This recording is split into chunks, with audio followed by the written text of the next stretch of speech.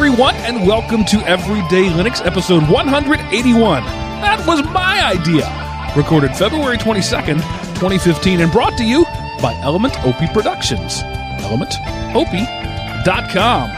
Welcome back, ladies and gentlemen, to the Linux show that's not about Linux, but about life in the context of Linux. I am your host, Mark, the Sultan of the Soapbox Cockerel, and joining me this week, as usual, are your two stalwart co-hosts, Chris, the Command Line Godfather, and Seth, the GUI Kid Anderson. Hello, gentlemen.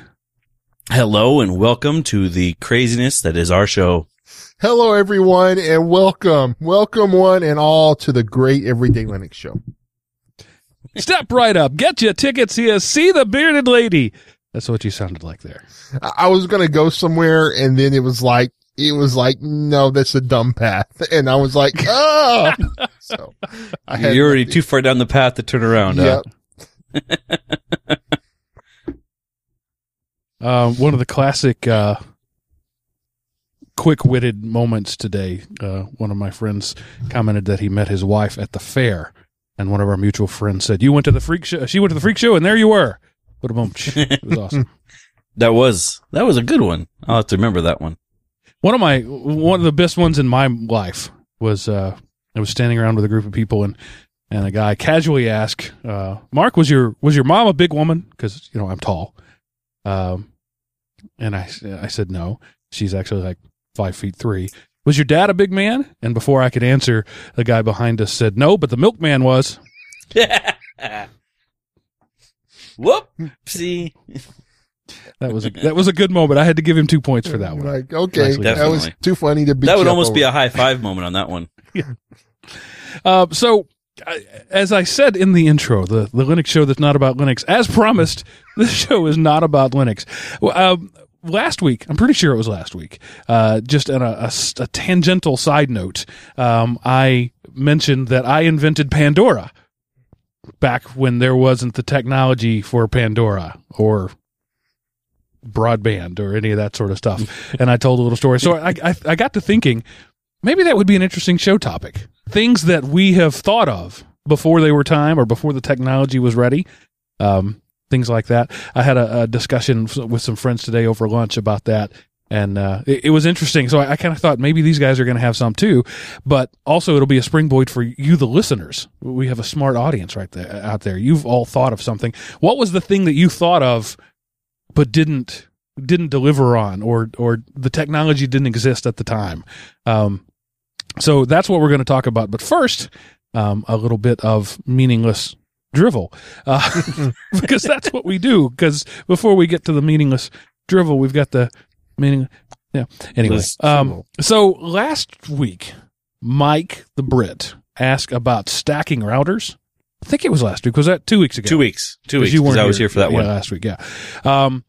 And he asked about could he put his ISP's router in front of his own router, and we said that you could do it in bridge mode.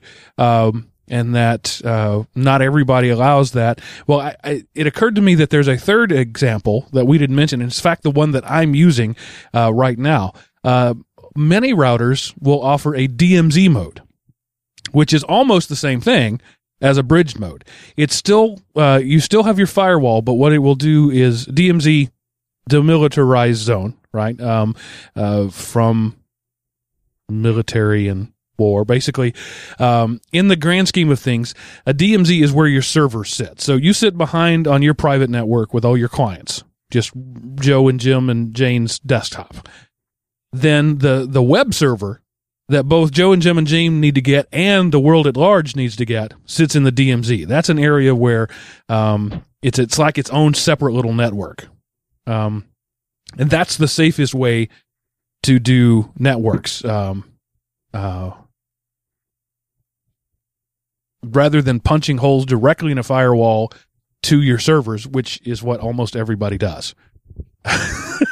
most guys, even in the big IT centers, don't do a DMZ because that's an irresponsible thing to say. Most guys don't.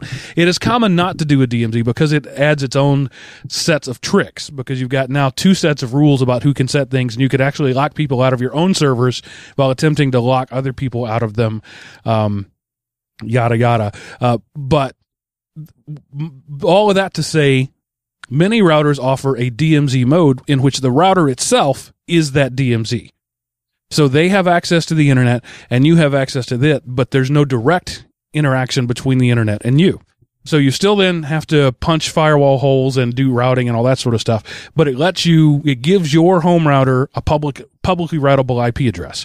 So you're not double natting, one of the things we talked about that was difficult, and you're not going through the ISP routers, perhaps janky firewall software. So just throw that out there. Did I just babble through that entirely? You're both staring at me blankly. You're close. I would say, Mark, you made it through to an understandable point, but you went through a lot of brush to get there. Yeah. So, yeah. Why use 10 what you said words works to describe a situation when 300 will equally when 30 suffice? will do? Yeah. Anyway. Well, I realized as I was talking that, well, maybe there are people who don't understand that, so I need to back up and give a little more. And then, well, maybe people don't understand that. And before long, I was actually all the way back into a cave drawing with berry juice on the wall, and I couldn't get out. I was stuck. You were stuck, and we just let you get stuck and, and reveled in the moment. Thanks for helping me out. Yeah, no problem. I like letting people talk themselves into a corner. It's kind of fun. You know, what is the old saying? Better for people to think you're an idiot than open your mouth and prove them correct. So I was happy to be over here with my mouth closed.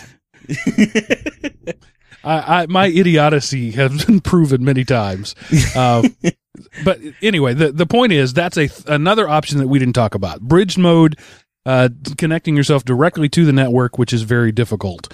And then this DMZ mode, which was available on my AT&T router and may be available on others as well. It's not worth looking. It's worth looking into it. Because it eliminates a little bit of stickiness if you're going to stack routers together. Yeah. Sorry, that really turned into a big tarball of mess. Sometimes it's obvious that I'm multitasking when I do this. I'm checking stats. I'm making sure the recording's working. I'm checking levels. That was one of those moments where it became really obvious. And you guys were just sitting back, just watching. We're not going to help. There's a life raft right here, but I'm not going to throw it to him. I'm going to make him. It builds character. It does. It does. You get some hair on your chest now. Good for you. You know, we like the raw nature of the show, Mark. So we just talked about that a couple of weeks ago. So we were letting you be raw. Thanks. It's great fun. All right. So that was about that. I talked about the Pi 2 a little while back. It was out of stock. Well, it's no longer out of stock at one of the 3 distributors listed on the Raspberry Pi website. So mine is on my way to me. Should be here Tuesday. I'm super excited about the Pi 2. That is awesome. I can't wait to hear what you think of it and what you end up using it for. Well, I'm going to tell you what I'm going to use it for, but more on that in a minute. Welcome back, Chris. We glossed right over that. You were out last week, not well, so welcome back. Well, wait. I wasn't technically ill. It just I had no voice. It was his birthday. Yes. Chris always manages to get sick on his birthday or his anniversary or his wife's birthday. I do, which is weird. But last week I woke up Sunday morning and I had almost zero voice. It was actually a very quiet day in my household since I couldn't talk. And then on top of that, my network decided to go belly up. So it was kind of a cosmic dueling of both possible problems at one time.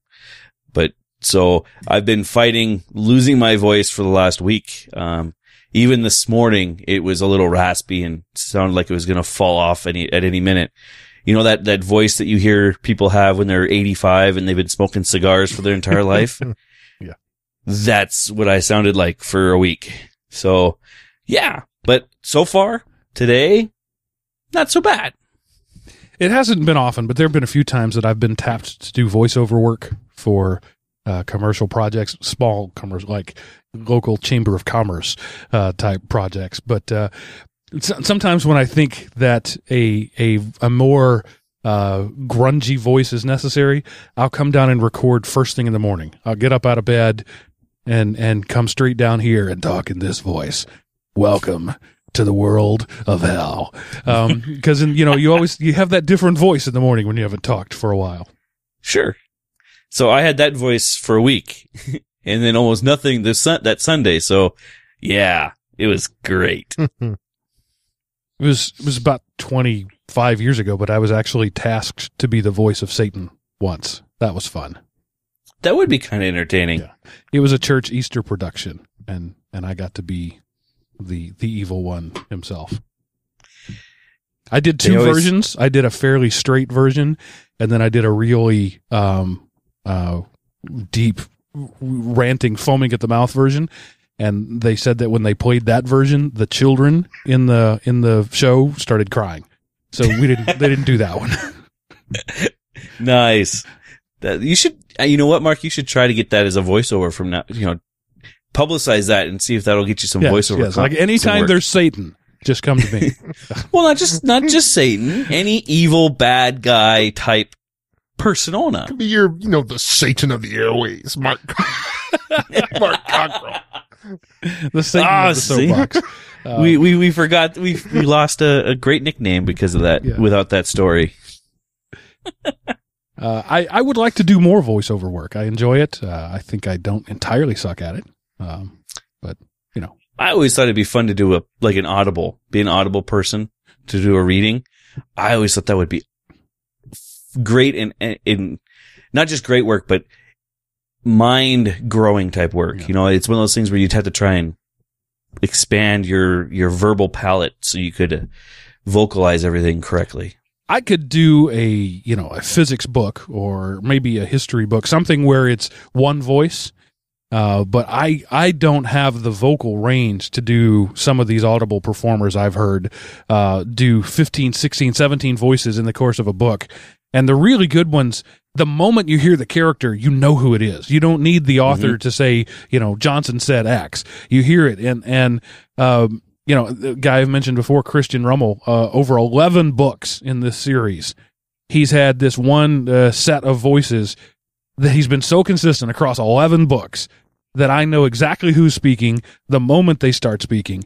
He never mixes, there have been a couple of books where by the end of it, I wasn't quite sure whether it was person A or person B because the voice actor got a little mixed up. But in this case, this dude is amazing. So after I heard his work a couple of times, I was like, I can't be that.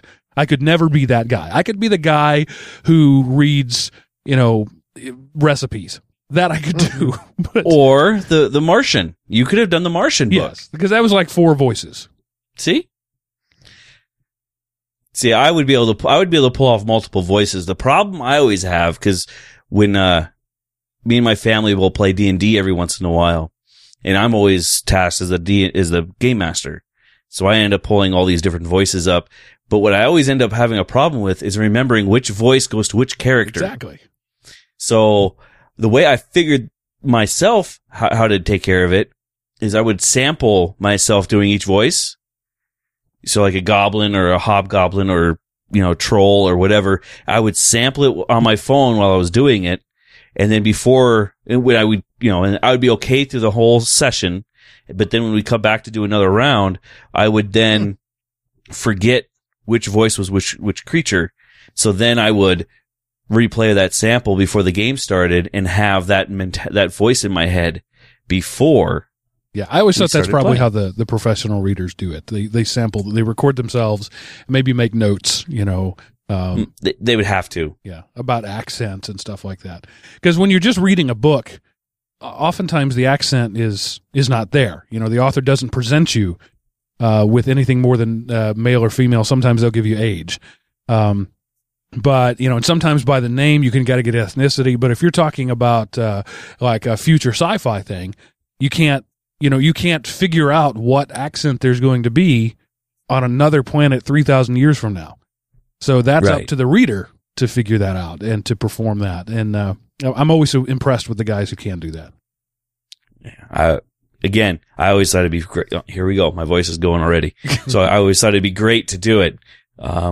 It'd be interesting to be able to say that you do voices for a living. Well, there's a. So I was going to say there's Go a ahead, sir. website that wants to get more classic books online in an Audible format. You can submit one. You can submit work to them. I don't remember. I came across it one time, and I might have the link somewhere. That'd be cool. I've read about that. I would be a terrible host right now if I didn't mention elementop.com/audible, where you can sign up for a free book. Essentially, you're signing up for the free 1 month. You're signing up for the 1 month plan, one book a month. It's I think $15.99 per credit, and most books are 1 credit. But if you sign up, get the book, cancel immediately, the book is still yours for free. So if you don't think you want to do it, that's a way to get a free book. If you're not sure you want to do it, it's a way to get a free month. And if you cancel at the end of or before the end of the month, you get to, it doesn't cost you anything. So it's a risk-free way to try out Audible. elementop.com/audible. And we make a very generous commission on that when you choose to do that. So you'd be helping me and potentially helping you, unless you end up being like me and just start handing over large portions of your paycheck to Audible. That's what's happened to me. Yeah. Thanks, Mark. Yeah, I'm in that same boat. I just got my hand slapped by the wife when we were going over bills today, going, "Why did you spend $40 on books in a week?" They're good. And I'm like, "Yeah, because they're great. I wanted to buy more, but I figured $40 was a little too much."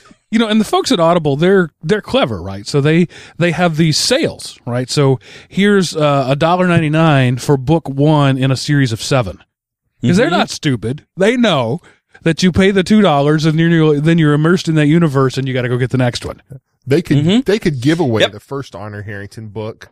I mean, my gosh, there's 1,000 books in that now. Yes, 18 books in the Enderverse. And the Lost Fleet series. I said, I finished 11 books. That's in the Alliance series. There's another 8 or 12 books in the Syndicate series, and he's still cranking out books. So it's just a matter of time. By the time you get them all read, there'll be more. And the other thing that surprises me is when I'm reading those long series books like that, could you imagine how much work those authors have to do just to get those books planned? And to keep everything internally consistent, right? I'm in book 12. I need to make sure I know what was in books 1 through 11, so that because particularly with geeks, sci-fi geeks, if you go off the rails, they will let you know fast. Yeah. Oh yeah. So, the same thing will be true with any of those with any of the genres. If you're a mystery novel guy and you're reading a series of books and you reference something that happened in book 2, but by calling it something that was in book 5, your readers are going to freak. They're going to light you up like a candle. So I always have to give those long authors, the people that can do long series, a lot of credit, because I couldn't do it. Yeah. I, when I was reading the Honor Harrington, the Honorverse, it had been out for several years before I came across it. And it took me, because money was tight and I couldn't afford to buy a lot of them, it took me 2 years to go from the first book up to the current book, which in real time, it's taken him 20 years to crank out those. And so now Right. I read the last book 3 or 4 months ago. I bought it hardcover, and I'm like,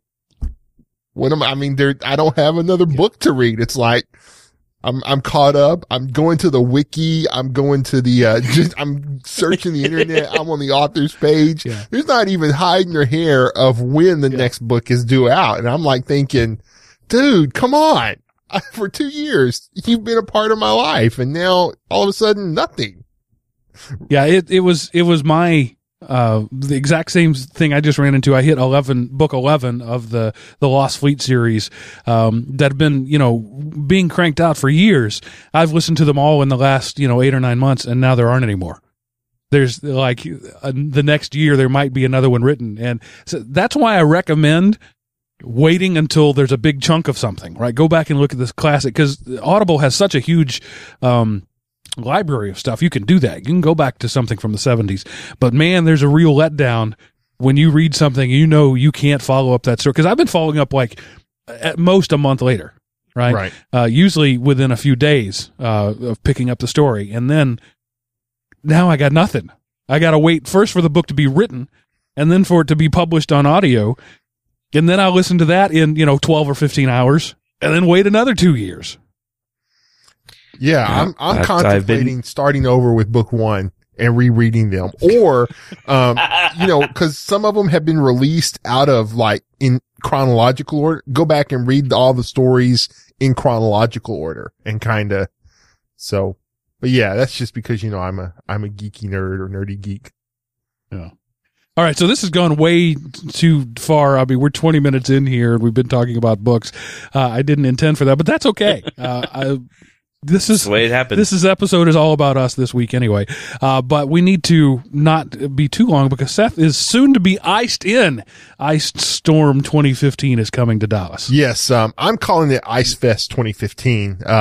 And I don't know, Dallas is getting hit with free, of course, here's the deal. A half inch of rain in Texas gets the same, or a half inch of sleet in Texas gets the same amount of reporting, has 17 feet of snow in Boston. That's they're about the same event. There's this local site that lists all the closings. When I went there, a few hours ago, there was one thing on it. And then I went there 30 minutes ago. It was 13 things, and now 2, 4, 6, 8, 10. Oh, no work for me. Yes. Victory is mine. Yeah. I refreshed it, and, my work policy is if the Dallas Independent School District is closed, there is no work, where I am. So, I get a paid vacation day tomorrow. So 2, 4, 6, 8, 10, 12, 14, 16, 18, 20, 2, 4, 6, 8, 32, 4, 6. 36 things are current. And when we were talking before the show started, and I told the guys there was 13 things on it. So stuff's a closing fast and furious, and has Dallas, North Texas shuts down, has the coming Ice Age Armageddon. Yeah, we had that happen here last week. There was the threat of severe weather. And so it was President's Day, right? So a lot of schools were out anyway. I don't know why. But the one school district that wasn't closed, and then the next day was closed again. And, there was nothing. That morning where everything was closed down, I made my usual 70-minute commute in 30 minutes. Because there was not a car on the road. I was flying along on perfectly dry pavement, like me and 7 other cars. Just whoop! Oh, this is awesome! They should close things every day, because there was nothing. There was barely even any rain, but you can't know, right? If you're the one person who makes somebody come into work on the day that there is ice, you're the goat, right? If you close down things and there's nothing, you're the goat again. It's a no-win situation. So we actually called my wife's boss and told her that the county school district had been closed so that she could cancel school, because her workplace has the same thing. If this county closes, we close. And she didn't know it yet. It was 11:30. I was looking on my phone. Oh, there we go. Schools are closed. I wish we had that policy up here, man. We've had freezing rain, freezing fog. Doesn't matter. Well, man, we've talked about this before. You have the infrastructure for it. You know how to handle it. We don't. Well, yeah, but it's crazy when I hear that. It's oh, you guys had a half an inch of freezing rain. We had that yesterday, and the schools still kept There's running. A word for that in Montana. It's called Tuesday. Yeah. Yep, pretty much. And also, actually, Tuesday we're supposed to have snow. It is. So yay. It's a little different when things get well below freezing and that ice is hard and you can drive on it and you can get traction. But when things hover right around freezing, it is worse. It is, it's harder to drive on. It's harder for airplanes to ice and de-ice when the temperature hovers right around freezing. So it rarely gets cold enough long enough for Texas to have the ground covered in ice where driving is actually less dangerous than whenever it's right around freezing and you get the black ice conditions everywhere. So, yeah, and plus, we're in Texas. So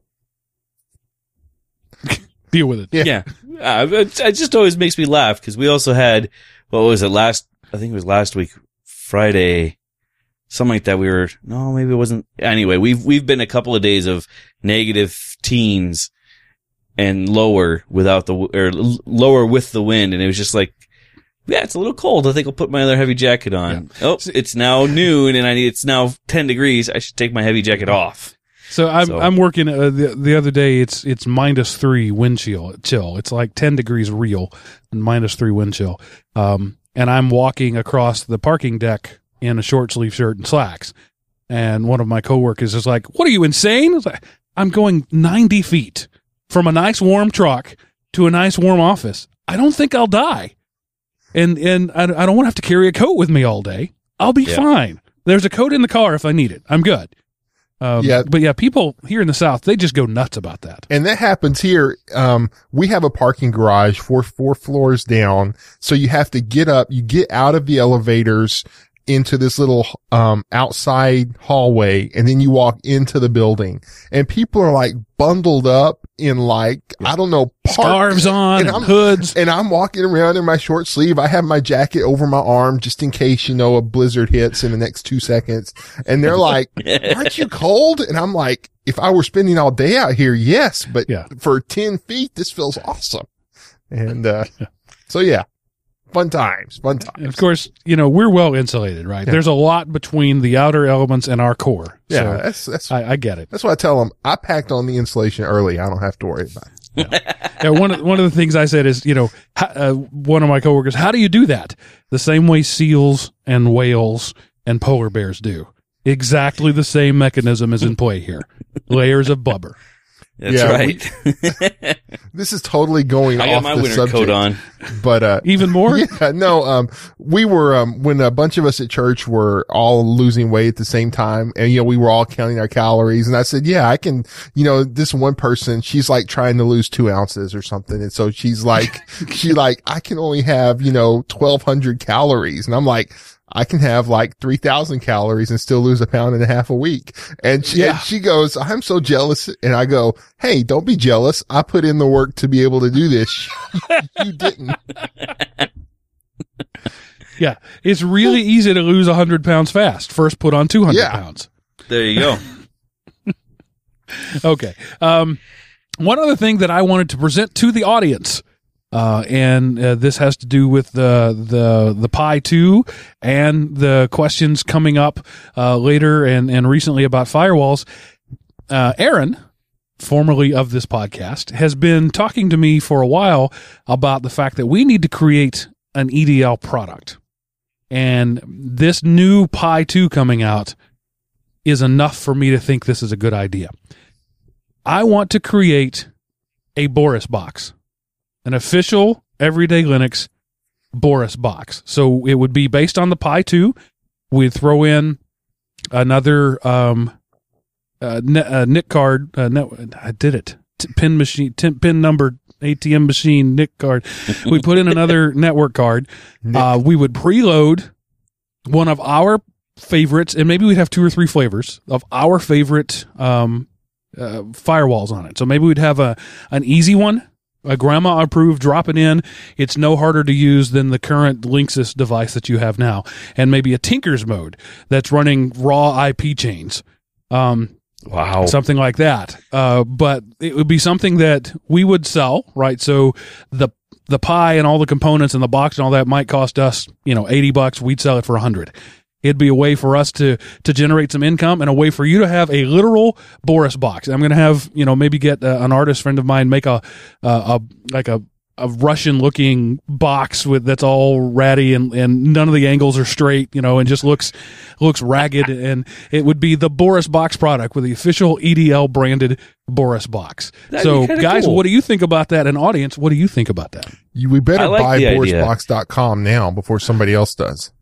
It's already owned, but it doesn't matter. I am convinced that URLs are irrelevant. You go to your search engine, you type Boris box. As long as we're the first one that comes up, it doesn't matter who owns the domain. It says this web page is parked for free. So, right, meaning somebody owns it. Huh. Somebody bought it and is parked. Oh, is that what that means? Okay. Yes. Yep. So, Chris, what are your thoughts on that? I like it. I like the idea. I think we'd have a small argument about which distros would go on them, but that's all right. We can have a vote off, and we'll figure out which ones will make it on as far as that goes.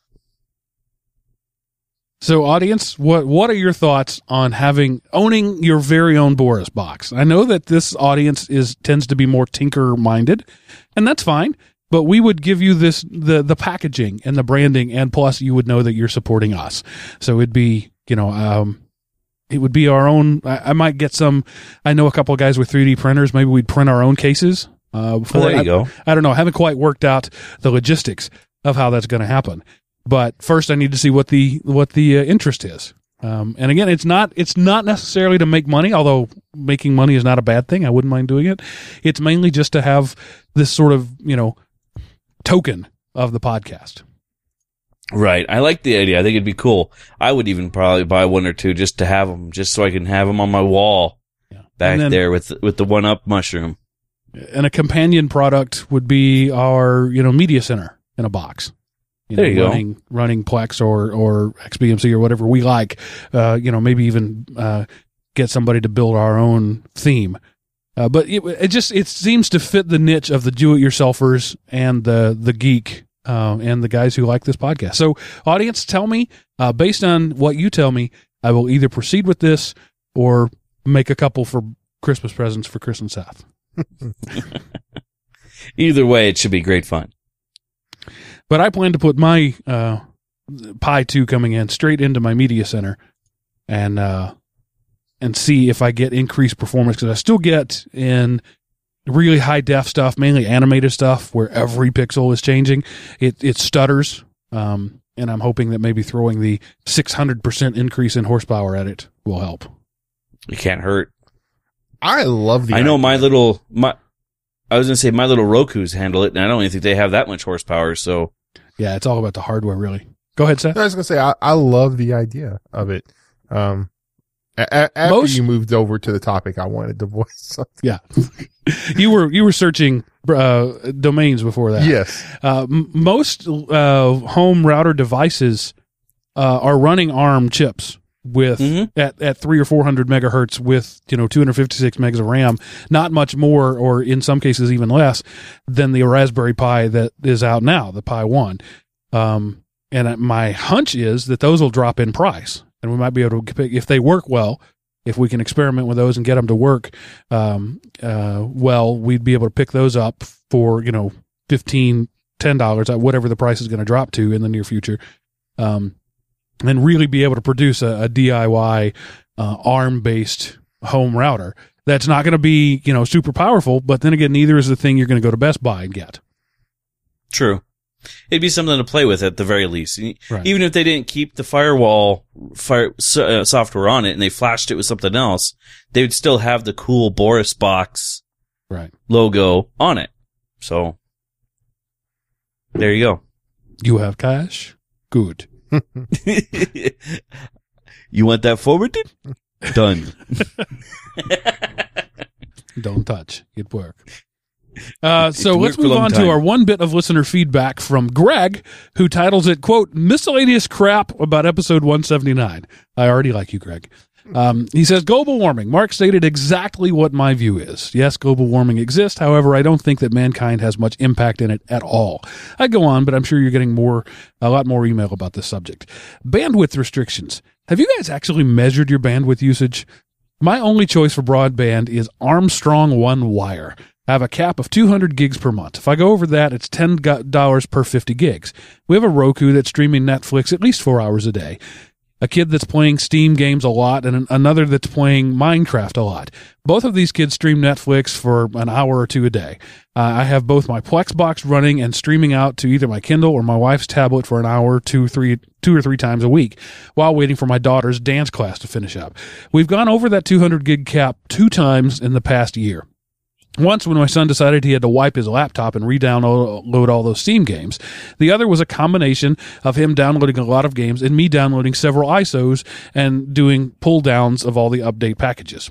So we talked about, Chris, of like a 300 gig limit would be not enough.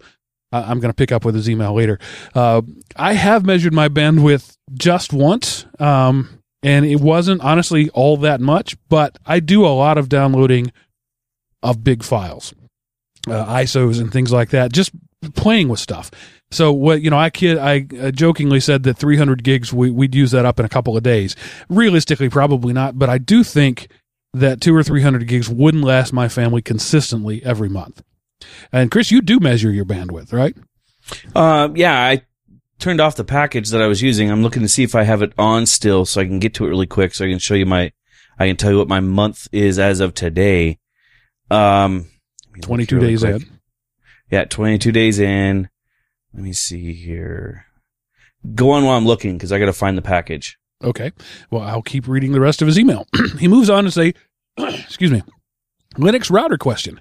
So I decided that, and I scrolled off the page. I decided that since I'm working with Red Hat at work, I will benefit me to get my Red Hat certified engineer certification. I bought a Lenovo TS140 server and slapped in a 1 gig drive. I have to say I really like this box, and it will become my Plex box after I get my certification. I figured that it would work for the dance studio and SSH, that I could work from the desk studio and SSH into the server. I enabled port forwarding of port 22 to this box and was able to SSH into it from the studio. I played around a little and got out. 2 days later, when I SSH'd into it again, there were 4,576 failed login attempts from that box. I'm thrilled that my password is good, but I don't want to take a chance. So I disabled port forwarding. When I turned on port forwarding, I put a line in Plex, and that worked. When I was disabled port forwarding, I was able to restart Plex, and it was working fine again. Since I have port forwarding turned off, how is my Plex box talking to Plex TV and streaming out of my network? As a side note, I would like to be able to make port forwarding secure so I can SSH into the box from anywhere. I'd like to be able to work on it from any place without having a big security hole. Thanks for the podcast. So before we do that, Chris, do you have your numbers? I do. So for the month of February, which mind you has been a light month for us because a lot of things came up for kids to do things. So far, my main Plex boxes have been gobbling up 40 gigs each in this month. So that's how many? That's 3. So 3 Plex boxes, 40 gigs each. So 120 gigs just there. Okay. Just there. Now you add in the machines of anywhere between 20 and 40 gigs, depending on which ones you're looking at. That would be my son's machine with his Minecraft, my main box, and my wife's laptop, and then the tablets and phones. So the tablets and phones are low. The total is just over 300 for the month. Yeah. So in 3 weeks, 22 days, you've already gone over what would be a 300 gig cap at your house. Oh, easily. And like I said, this has been a light month because we've been out doing all our other stuff this month with Taekwondo and dance and everything else. So my kids pretty much have YouTube running 24/7 or Netflix. Me too. Between the three of them. So yeah, I haven't measured it significantly. I've only taken snapshots here and there, and I would need. I'm going to guess that we consistently use 350 to 400. I'm the guy your ISP is mad at. I'm the reason there are caps. Yeah, me too. And that's just because of the way my household's set up. So sorry, guys. All right. So now to go back to his thing. So 2 questions there. How is the Plex box talking back to Plex.tv? There's 2 ways that can happen. The most likely way is UPnP, Universal Plug and Play. That was something I believe Microsoft invented a while back. If not, they were in on the consortium that invented, but I think they were the ones who came up with it. UPnP is a way for your devices in your house to configure your router to allow things to talk to them. Don't panic. It's actually a good thing. UPnP is how your Plex box, without you monkeying with anything, can talk out to the Plex server and let the Plex server talk back. UPnP is how your Xbox and your PlayStation can communicate and do peer-to-peer games. I'm pretty sure Steam uses some UPnP stuff also to get the lagging down. It's a configuration. It's an automatic configuration. Most routers will clear that table after a set amount of time or on a reboot. So that you're not, it's not forever. But also the client has the ability to shut those things down. The problem is that there are some badly designed routers that will let you in UPnP work from the outside, which it was never designed to. So somebody can send a packet to your router and say, hey, let me in. And the router says, okay, and does. Most of those have been filtered out now and updated. And if you bought anything in the last 2 or 3 years, I don't think that's going to be a problem. But that's why UPnP has a bad name among the neckbeard set. So that's probably how your Plex server is doing it. Secondly, it's possible that your Plex, the website, I've noticed, plays tricks with that. And it doesn't actually talk back to your server. It asks your laptop or your computer to query the local network and see if it can find one, and then presents it to you. It's a little JavaScript hack. It's never actually leaving your network. So I had my Plex server shut down for a while. It wasn't reaching out. But if you were on my network and access Plex.tv, you would think that Plex.tv was getting it. It wasn't. It was just having your machine query the local network and say, hey, is there a Plex server here? So it's one of those two things that's probably happening. Well, there's that, and I wonder if there isn't some IPv6 tunneling over IPv4 that could be going on too, because isn't that supposed to change or bypass some of the restrictions that could be in place? I know that exists, but I haven't experimented with it very much, so I can't answer that. Okay. I haven't played with it either. I just was bringing it up because I thought there was something to do. One of the ways that IPv6 can get out is to tunnel through IPv4, but marked as a different protocol, so it just goes out. Yeah, well, that's called the Teredo protocol, and it does that. But I don't know that it can bypass regular rules. Maybe it can. Okay. I'm not sure. So anyway, and then the next question you talked about was opening ports. If you open port 22 to the internet, you will be hacked. End of discussion. If you still want to be able to SSH into something, route some other port publicly to route to port 22 on your machine. So pick a random 6-digit number, and I mean random. Don't use a phone number. Don't use an address. Just mash on your keyboard a few times and pick 6 of the numbers out of the middle, or 5 of the numbers, and route that port to port 22 on your box, and then on your client, use that random number. That reduces the likelihood that anybody's going to A, stumble on that open port, and B, try SSH traffic over the port that they stumble onto. Yeah, that's the only way to be safe about SSH. Otherwise, you're just asking to be hit. When I had my snort filters on for a while, no matter even if you don't have 22 open, you're still getting hammered on it. It's just that traffic is being dropped. Right. So you'd be amazed at how many different ports are actually being hammered on your router every day, and you just don't know about it. 22, 23, 80, 80, those are common ports for common 21, services. 21, 25. Mm-hmm. So what's going to happen is those ports are going to get just nailed to the dirt when it comes to traffic from any country. Seth gave us that map a couple of weeks ago of all the traffic and attacks. Good example of which ports are commonly being attacked, and there you go.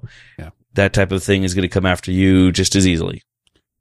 So good passwords, randomized ports. I have VNC open to the public, and I'm not worried about telling you that because it's nowhere near port 5900, which is VNC. So anybody looking for that would have to stumble on the random port that I picked, and it was random. It wasn't. Don't use anything meaningful to you. Don't try to remember it. That's where people get into trouble. They pick things they can remember. If you can remember them, somebody else can probably guess them.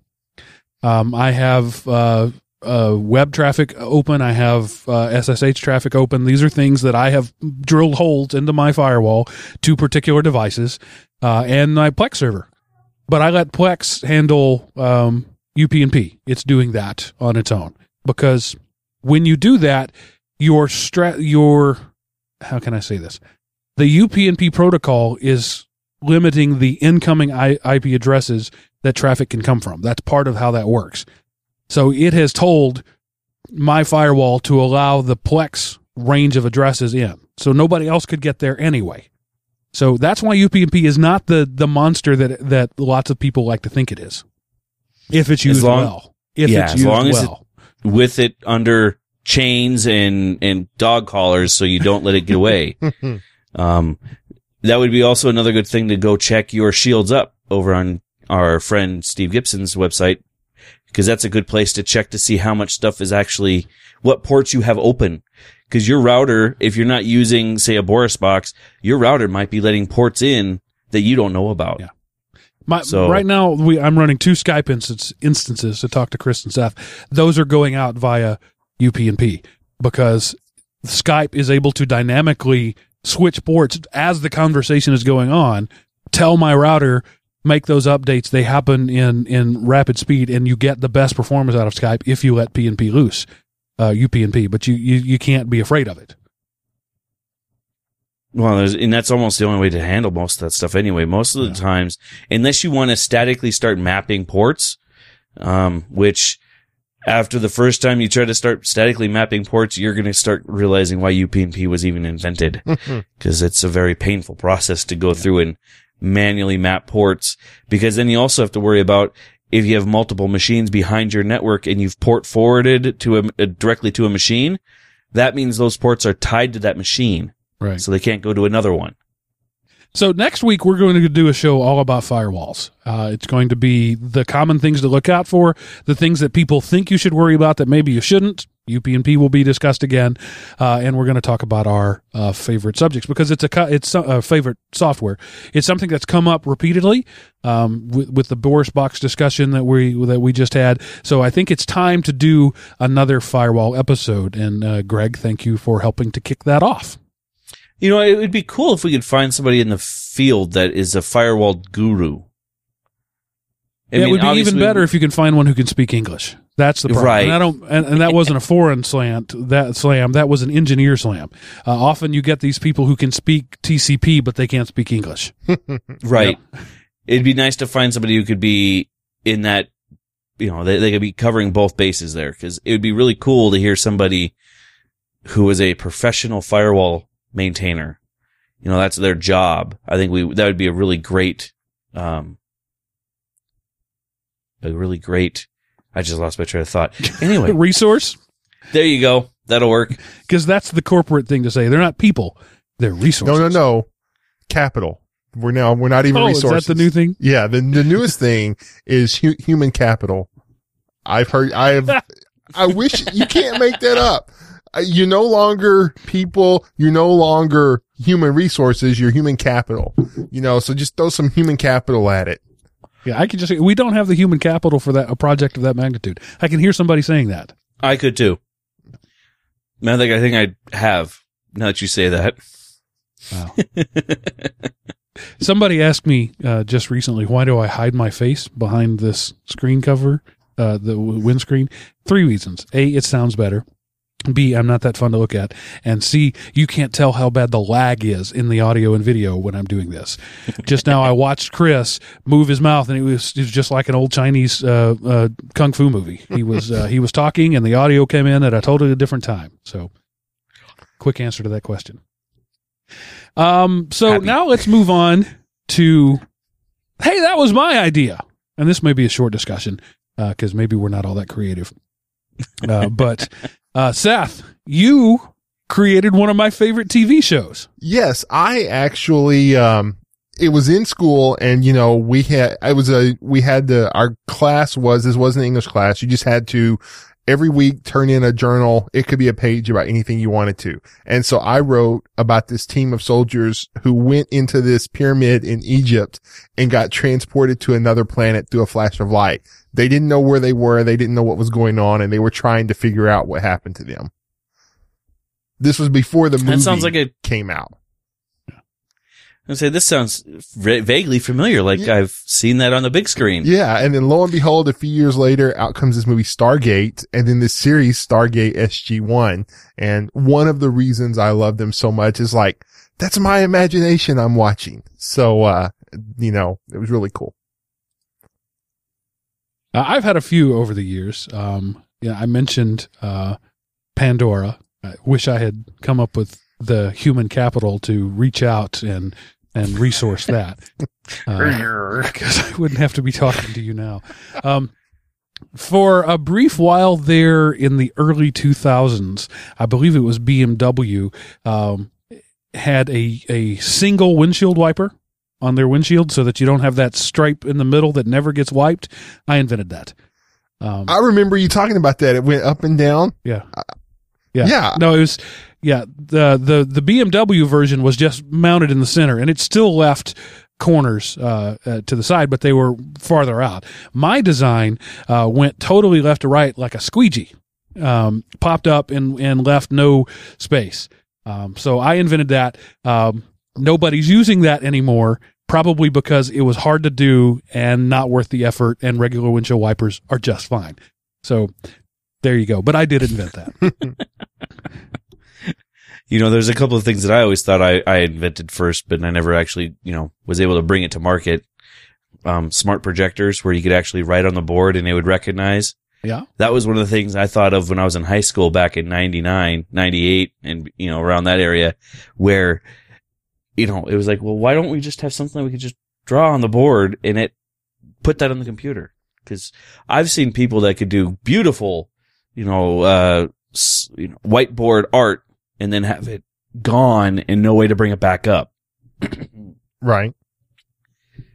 So, yeah, I've thought of that way back then, but obviously I was before my time. Yeah. One of the other things I invented back in the glory days of tube televisions, when letterbox format was just being popular on 4-head VCR tapes. So let's set the scene, people. A lot of people didn't like the letterbox format because you had the black bars at the top and bottom. I have always been a huge proponent of letterbox format because when you pan and scan, when you cut that down to 4:3, you literally lose like 40% of the video. It just goes away. In fact, there was I believe it's League of Their Own. I think that's what it is. There's a scene where two main characters are talking to each other, looking at each other. One of them says the line, the other one reacts to it. In the 4:3 letterbox version, you don't see the reaction. It totally changes the scene because they didn't pan and scan it. So I've always been a big fan of letterbox, but nobody likes the black bars at the top and bottom. It's still a problem. People still don't like that. Right. But now it's when you're watching 4:3 content on a 16:9 TV. So I invented a TV that was 16:9 all the time and had little sliding louvers that came in when you were watching 4:3 content. So it closed in part of the screen. So it was like a console. There was such a thing as a TV console. Get off me. So this would have fit. It would have been wood grain. Yes, I said wood grain on a TV. I'm old.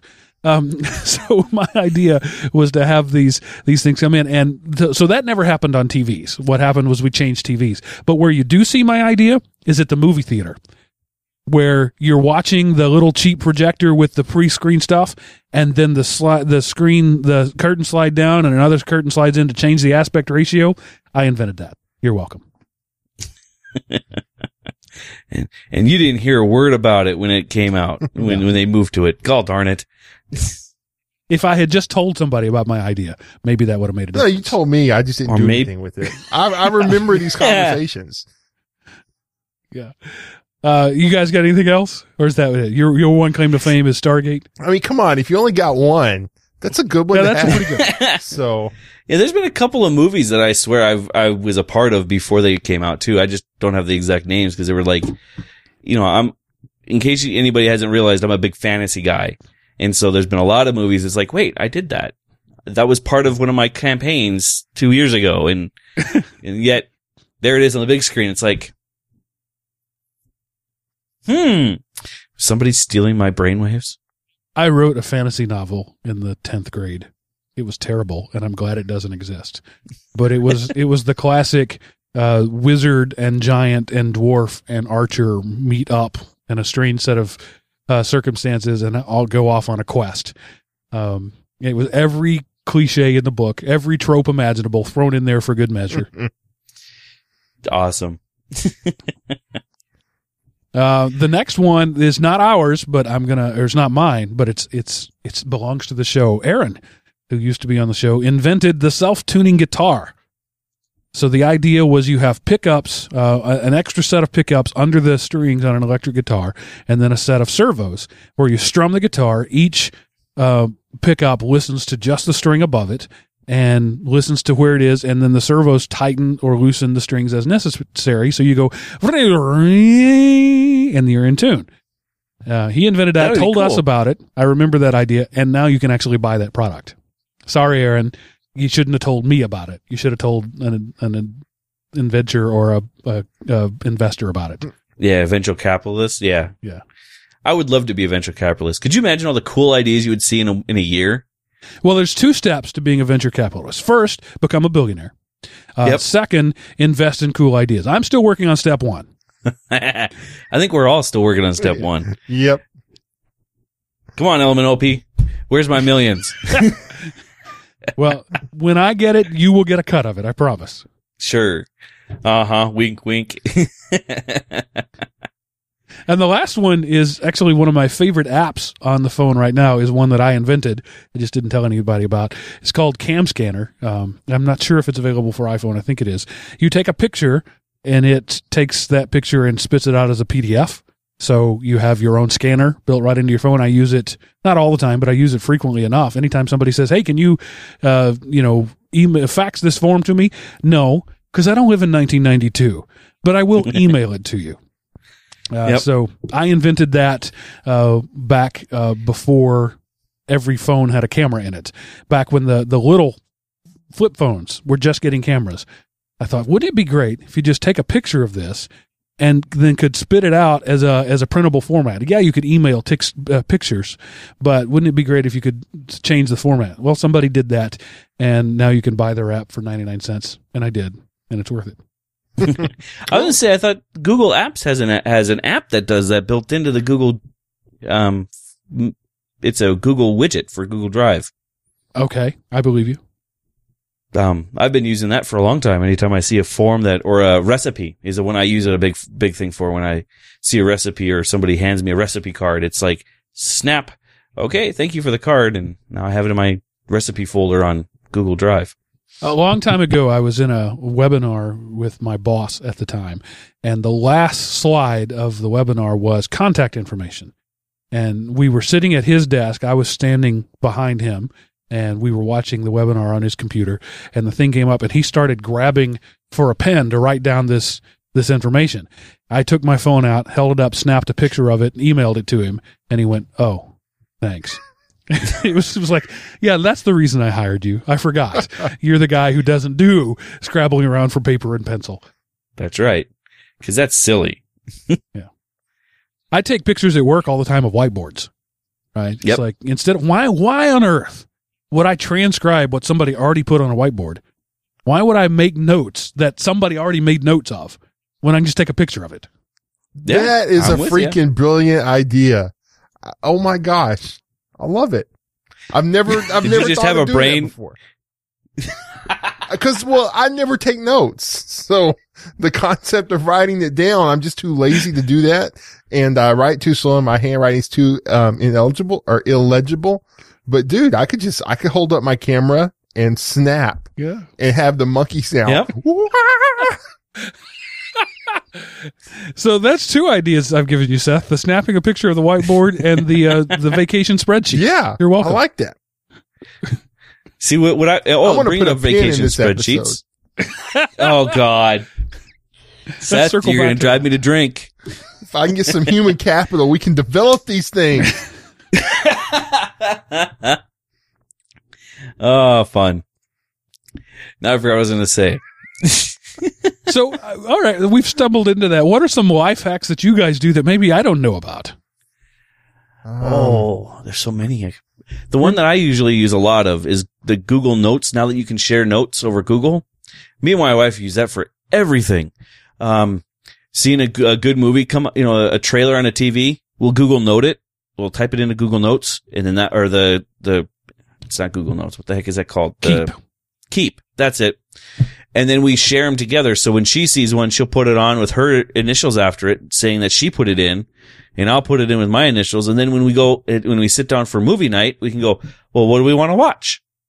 We have a list of every movie that we want to watch, the kids want to watch, somebody suggested a movie. It's right there. I do the same thing with books. It's just Google Keep is my friend. I use that thing every day. I have a widget just for Google Keep on my phone. I'm an Evernote guy. Same thing, different tool. Yep. That's cool stuff. Yeah. We also use that Keep for our bucket list. So when we come across things we want to do, we'll bucket list it, and that's the name of the note. When I do need to take notes in a meeting, my corporate structure where I work is such that all the good tools, like, for example, Evernote, is blocked. You can't use it. So what I do is I'll take a note and then email it to myself, and then take that note and put it on my work computer. That's not much of a hack, but it is something that I do frequently. One thing I just found out at work is that I can go into Exchange and Outlook and do notes in Outlook, and I can sync those with my iPhone. So, yep, yeah. I use that one a lot too, especially if you have long, complicated paths to remember. Right. I'll go to Outlook, paste the path into the task, because for me, my tasks synchronize, the notes don't. So I can synchronize tasks. Well, I'll just put it in the task as the file path, and then I have that wherever I go. Within a couple of clicks, I have it whenever someone corners me to, take care of something. Do you have an iPhone at work, Chris? Yes, I do. The notes is not synced by default, but you can go into your settings and sync them. I just recently found that out, and because there's tons of stuff I need, hey, how do I do this? And so I was like, I'll bring up that note, copy and paste into an email, and shoot it over to them. So yeah, and is that something you have to change on the phone itself or on the server side? You change it on the phone itself. You go into settings, and then you go down to mail, contacts, calendars. Then you pick your Exchange account, and there's mail, contacts, calendars, reminders, and notes. By default, notes is off. You turn notes on and give it a bit to sync, and you're good to go. Awesome. I'll have to go do that when I leave the show. All right. So here's another life hack from me that I just recently shared with a coworker. It's 3 tools, right? So I have a Google Calendar specifically for my work stuff. Just go create a Gmail account. It's fine. I sync my Outlook calendar to my Google Calendar. Now, you used to be able to do that using Google Sync. Just very recently, Google Sync was deprecated. It's been deprecated for like a year, but it still worked. Like in August, they changed the API, so now it doesn't work anymore. So I have a little app called very creatively Calendar Sync Pro. It was like $9. There's a trial version that you can check out. The trial version is only one-way syncing. You can push from a primary, but not pull back from the other one. The Pro one, it's worth it. Just do it because I said so. It's India. The website has something to do with India, so you'll know that's the one. India PPP, I think it is. Anyway, that syncs my 2 calendars back and forth, so I can delete something on my Google Calendar on my phone, and it's deleted on my Outlook calendar at work. Every hour is how often it syncs up, or I can do it the other way around. But then the third leg of the stool is an app called Agent on my Android phone. Agent scans my calendar and selectively mutes my phone anytime there's a meeting with a status of busy. So I don't always have to remember to turn my phone off. And also, so somebody sends me a text when I'm in a meeting, it replies to them, I'm in a meeting right now, reply with the word urgent, and the text will come through. So you can do that. Or I have it silenced as calls. If anybody calls twice within 5 minutes, it will let that second call through, assuming it's an emergency. So that's the meeting feature of Agent. There's also a sleep feature of Agent based on parameters you set up. Mine is if it's after 11 o'clock, it's charging, and I haven't touched my phone in 10 minutes, it goes into sleep mode. Sleep mode has the same things. I'm sleeping right now, text urgent, and I'll let it through, or 2 calls can come in. Or, for example, my boss can send me a text or a call at any time, regardless of my meeting settings. You can set up different people for different tasks. So my boss has an exclusion in the meeting task so that, I don't want him to get a text message saying I'm in a meeting. He has the right to pull me out of a meeting. There's a driving one that can be based off of GPS. I don't use that. I use it off of my Bluetooth. When I connect it to my car's Bluetooth, any incoming texts are read to me, and I get the option to reply back in voice. And calls, you can either just have them not sent, or I go ahead and have them routed through to my earpiece. That triumvirate of tools makes me so much more productive. I have my calendar everywhere I need to be. I have my phone. I don't have to remember to mute my phone. Remembering to mute my phone when I go into a meeting is not hard. Remembering to unmute it when I come out is what I always had trouble with. So I walk around all day with a muted phone and nobody can contact me. Yeah, I've done that. That's why I'm looking up. Is Agent from Ego Motion? Let me look. It's the the big only A? one called Agent. Yeah. A big A? Okay. I remember you bringing that one up before, and I was like, oh, that sounds perfect. But I couldn't remember what you said it was. So now that you bring that up, I'm going to go look at that one after the show.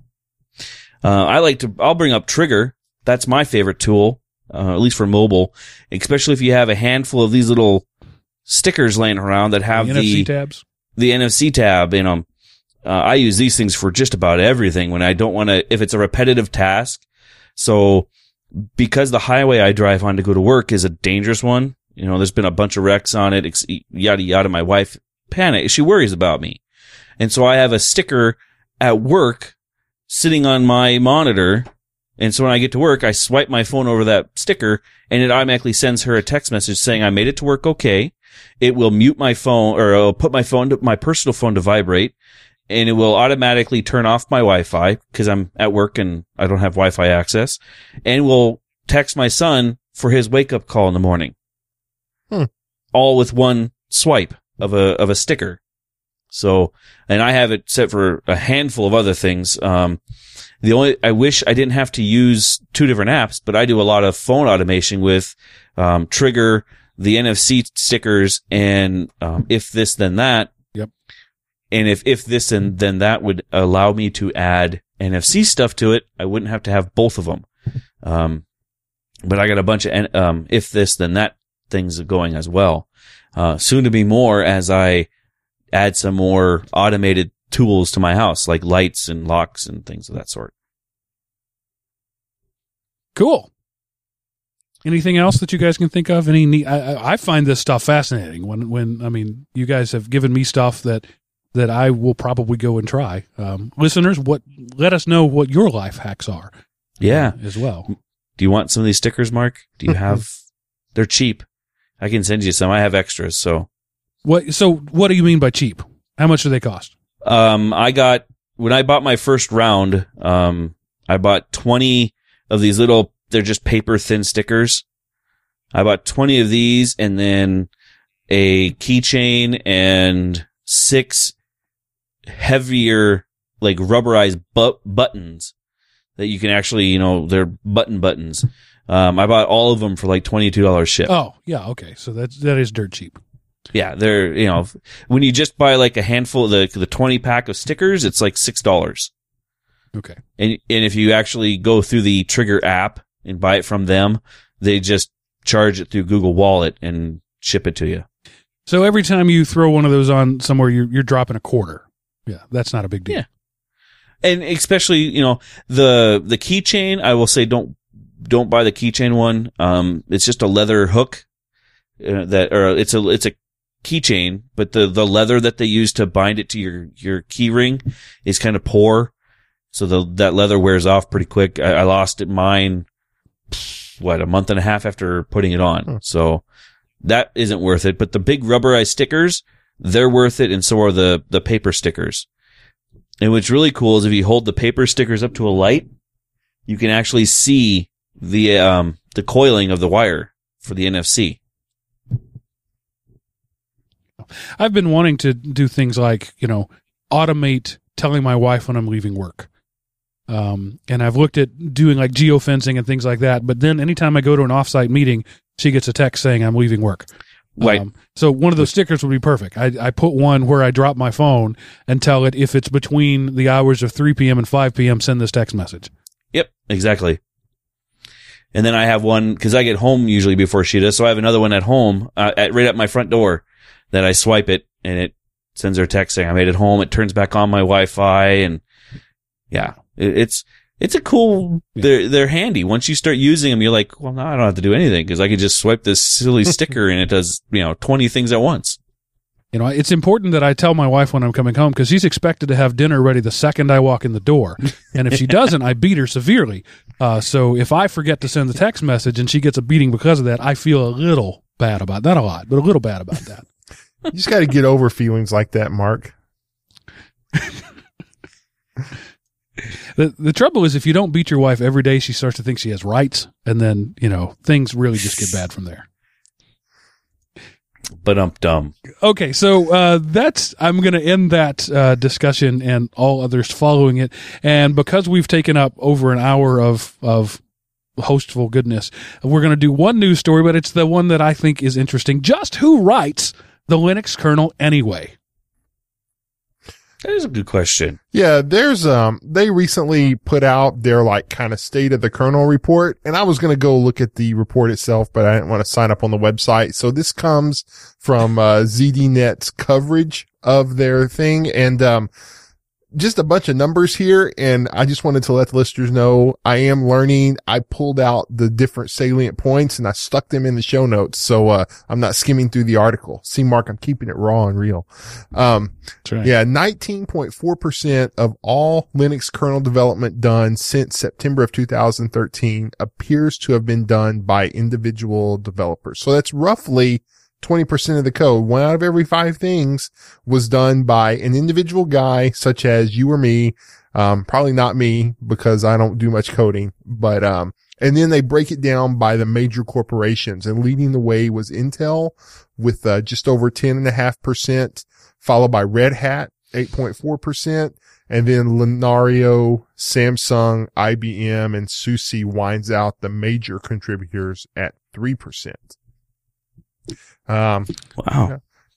And there were several neat facts, and I'll just kind of give you some of the bullet points. They found out that in any given development cycle, only approximately 1/3 of the developers involved contributed exactly one patch. So it's not like you have this guy trying to do everything. You have a bunch of people, and they work on their section of the code, and they patch their section of the code. Since 2.611, the top 10 developers have contributed 8.2% of the code total. So that shows you that it's not just a few people. The top 10% don't even make up 10% of the code. So there's really a lot of people in there doing it. The Linux kernel changes are coming fast and furious. The community merges patches at over 7.7 patches per hour on average. They talked about how the unpaid developers contributing seems to be diminishing. In 2012 it was 14%, and this last one found it at 11.8%. So let's stop there for a second. I think yes, I can see that as maybe troubling that Linux is becoming a professional thing and the everyman isn't part of it anymore, but I choose to see that as another light. The reason that patches by unpaid developers are becoming fewer is that companies are hiring developers and paying them. I could see that. Either that or people's real world life is starting to get more in the way as we try to cram more and more into our life. Yeah, I just, and that was, on the one hand, it's good because you have people, that's their job, that stuff they do, as opposed to somebody just doing it out of labor of passion. But it kind of, it just kind of shows the change. It's getting away from the kind of, anti-establishment, we're sticking it to the man, to now it's becoming another tool of the man. And, it's well, maybe that's just a fine example of more and more people going to the linuxacademy.com and learning how to become Linux professionals. where you can go to their website and learn using step-by-step video courses how to take you from being a beginner to a Linux administrator, preparing yourself for certification using, as I said already, the step-by-step videos, the PDF study guides, the practice exams, their amazing lab environment where you can have up to 4 machines running simultaneously out of 8 possible machines, and then the a la carte learning that lets you pick up what you want to do when you want to do it, and they're adding new things all the time. There's not just all about Linux. They have Amazon Web content as well, certified by independent reviewers as being high quality content. They're one of their most recent courses is Ruby on Linux, so you get to learn the Ruby programming language in the Linux environment. They have a Linux Essentials. The idea there is that you don't need to know everything. You just need to know the basics so that you can understand that and so much more over at the Linux Academy for a pittance, for something that an unemployed guy can afford. $25 a month is the highest price you could possibly pay. If you want to buy in advance, you get cheaper. Anything else, the more you buy, the cheaper it is. $65 for 3 months, or $215 annually, which breaks down to just under $18 a month. But if you go and use the URL linuxacademy.com/everydaylinux, you get a special price on that. You will pay less. So there you go. I slipped an ad in there. Now, Seth, please continue your article. Yeah, I was just going to, I was going to do that anyway. They summed up, like this is the last sentence of the article, put it all together, and what you see is a Linux that now, more than ever, is a Linux created by big business rather than volunteers. There's money to be made in them their code bases. And so using something such as linuxacademy.com to grow your skill set, I mean, there's money to be made out there. So, and I think that's a good thing. I know that the pioneers of the Linux world, the old graybeards, would decry that and say, like you said, it's the man taking over our thing. But the only way your thing is going to continue to grow is if the man gets involved. Yep. Linux has grown as big as it can get with where we are now. Yeah. It's got to have some big guns invested in it. It's got to have some deep pockets if it's going to grow. And this is a good thing to me. Seeing that 20% of the code is contributed by people who are paid to contribute code. That is huge. There wasn't anybody paid to contribute code 20 years ago. Right. And another thing, the great thing about Linux, there are so many communities where you can get involved. And if you're new to Linux, don't try to be involved in every single thing out there. Pick a couple of things, give them a try. If you find you like one, stick with it. If not, drop it and pick up something else. You can get real world experience that employers would be looking for in the community, bug reports, bug fixes, coding, getting a good reputation in the forum. Like this one guy who said he wanted to get his Red Hat certified, engineer, certification. If he has a good rep in the forums on Red Hat site, then when he goes into a job, he can use his community standing as one of the talking points when he's selling himself to get that position. And, it works out well for him because he was able to get experience, but without a job. And then he can turn around and leverage that experience to get a job. So there's still, tremendous opportunity to get involved in Linux, without having a paying job. You can still get experience without a job in Linux. Some things you really got to have experience to get the job, but you can't get experience without a job. That's not yet true in Linux. You can get lots of experience without a job. There's tons of opportunities in the forums out there. If somebody, and that's the big if you want to put in the time, it's the exact same thing as Linux Academy. If you want to put in the time, it's a great resource. If you don't want to put in the time, you're throwing money away. And the democratization of open source is still there. The patch that the guy who's working on the weekends puts in is reviewed with the same intensity as the guy from paid by Red Hat to do it. The patches are all reviewed, at a rate of 7 per hour, right? Yeah. They're cranking those out. And if your code is good, it doesn't matter your pedigree. And so that makes the vision of open source still alive and well. And not going to change anytime soon, I think. Right. I mean, you still have the Linux code protector, Linus himself and the Linux Foundation. They're, monitoring this stuff closely, and that's fine. Everybody needs a kernel Nazi. And when Linus moves on, somebody else equally as mean and nasty will need to have that position. You need a good kernel Nazi, but the eyes with which they look are not who made it, but is the code good and does it work well? And that's all that matters, really. Yep. All right, that was a fun show.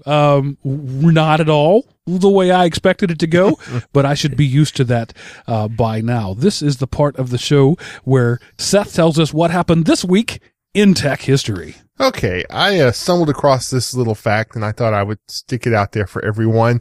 February the 19th, 1990, so 25 years ago, the release of Photoshop 1.0. Photoshop, wow. I mean, there are other image manipulation programs, but Photoshop is the name in image manipulation. When somebody says Photoshop it, they don't necessarily mean use Photoshop. Right. They mean fix the photo. It's like the same way if you say Xerox that, you don't mean find a Xerox copier. You mean make a copy. So yeah, Xerox, Kleenex, Jell-O, it has become eponymous. Eponymous? How do you pronounce that? I've only ever seen it read. I've only read it too. But anyway, it has become the thing that is the name for which all things like it are. Photoshop disasters and let's go to Photoshop it, or somebody looks at something that's Photoshopped. That's amazing. I wonder if they thought in 1990 that they'd be anywhere near that. I can't imagine that they would, but that's cool. Yeah, that they've become not only a household name, but they have become the thing, the name in that thing. Yeah. And, they put out kind of, and of course it's from Adobe, so it's a PDF, but you can view it online, a list of kind of Photoshop achievements. And I did not know this, but The Abyss was released in August of '89. It was the first motion picture to use Photoshop. So before Photoshop 1.0 was released, It was already used in major motion pictures. Interesting. Yeah. And again, that's not I thought The Abyss was okay. I thought it was about 18 hours too long, but, it's just. It was James Cameron. What do you expect? So it was pretty cool. They were using by definition, I guess it was a beta software since it hadn't got to 1.0 yet.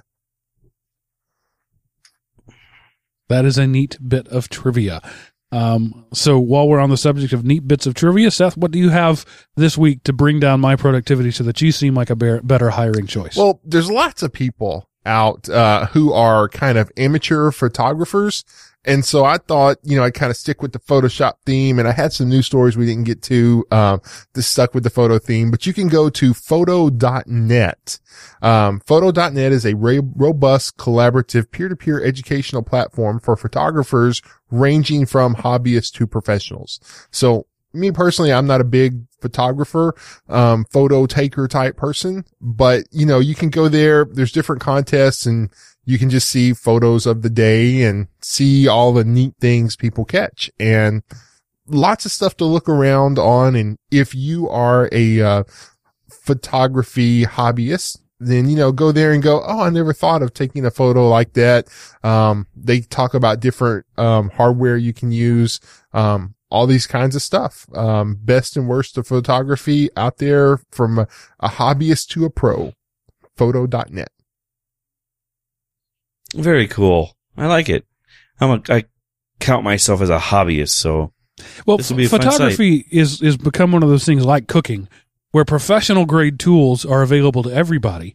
So, it's easy to be an amateur photographer using only a camera phone. They're as good as the pro models were, 20 years ago. Right.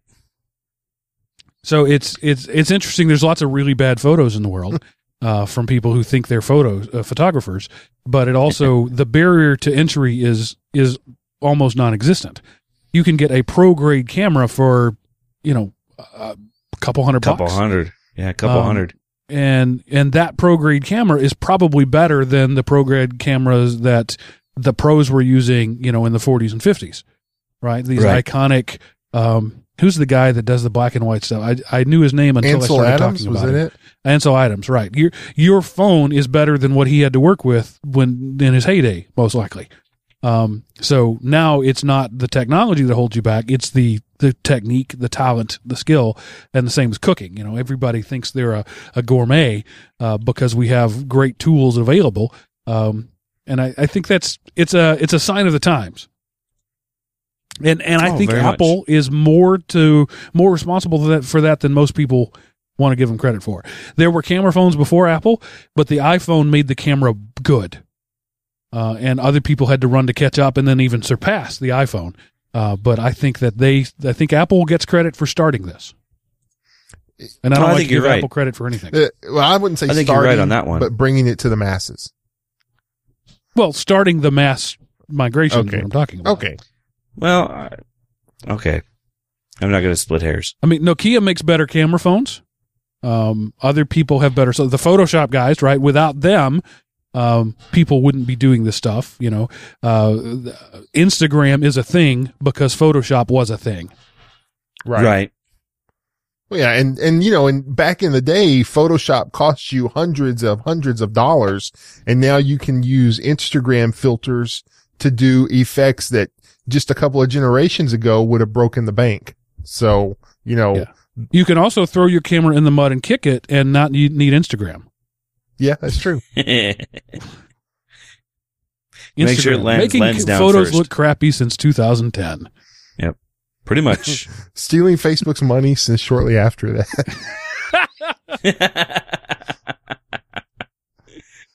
Yeah. Oh, this is really nice. This one I just looked at here is a banner that says Alf Price. The H is kind of folded up, and there's this little girl looking at it like, what the what? Alf Price? And it's just a neat shot. Interesting. I like those photojournalistic, everyday life sort of things. All right, this is the part of the show where I tell you how you can contact us and let us know what a terrible show this was and how wrong I am in every word that I speak. You can go to elementop.com, click the Contact Us button at the top of the page. That will send a nicely formatted email to me that gets priority in my inbox. If you would like to send an email to all of us, if you're an email kind of guy, you don't like web forms, you can't handle the super hard CAPTCHA with questions like, what grows in a cornfield? You can handle Weeds. that by sending an email to edl@elementop.com, or if you want your voice to appear right here beside mine, you can call 559-IAM-OP from anywhere in North America. That's a free call. Outside North America, just send me your audio file. I'm easygoing in that way. So that's how you can contact us. We love it when you do. Greg, you have not only given us fodder for this show, but the next show to come. The fact is, we ran out of real ideas a long time ago. So we need you guys to give us ideas because we got nothing. So bring them. If you've got people you want us to interview and, we're happy to have them not return our calls, just let us know and we'll do that. Again, we do this show for you and we hope that you enjoy it. Seth, Chris, as always, thanks for being the awesome guest that you are. Listener out there, thank you for being the awesome listener that you are. And I'm going to say that ends this episode of Everyday Hoodies.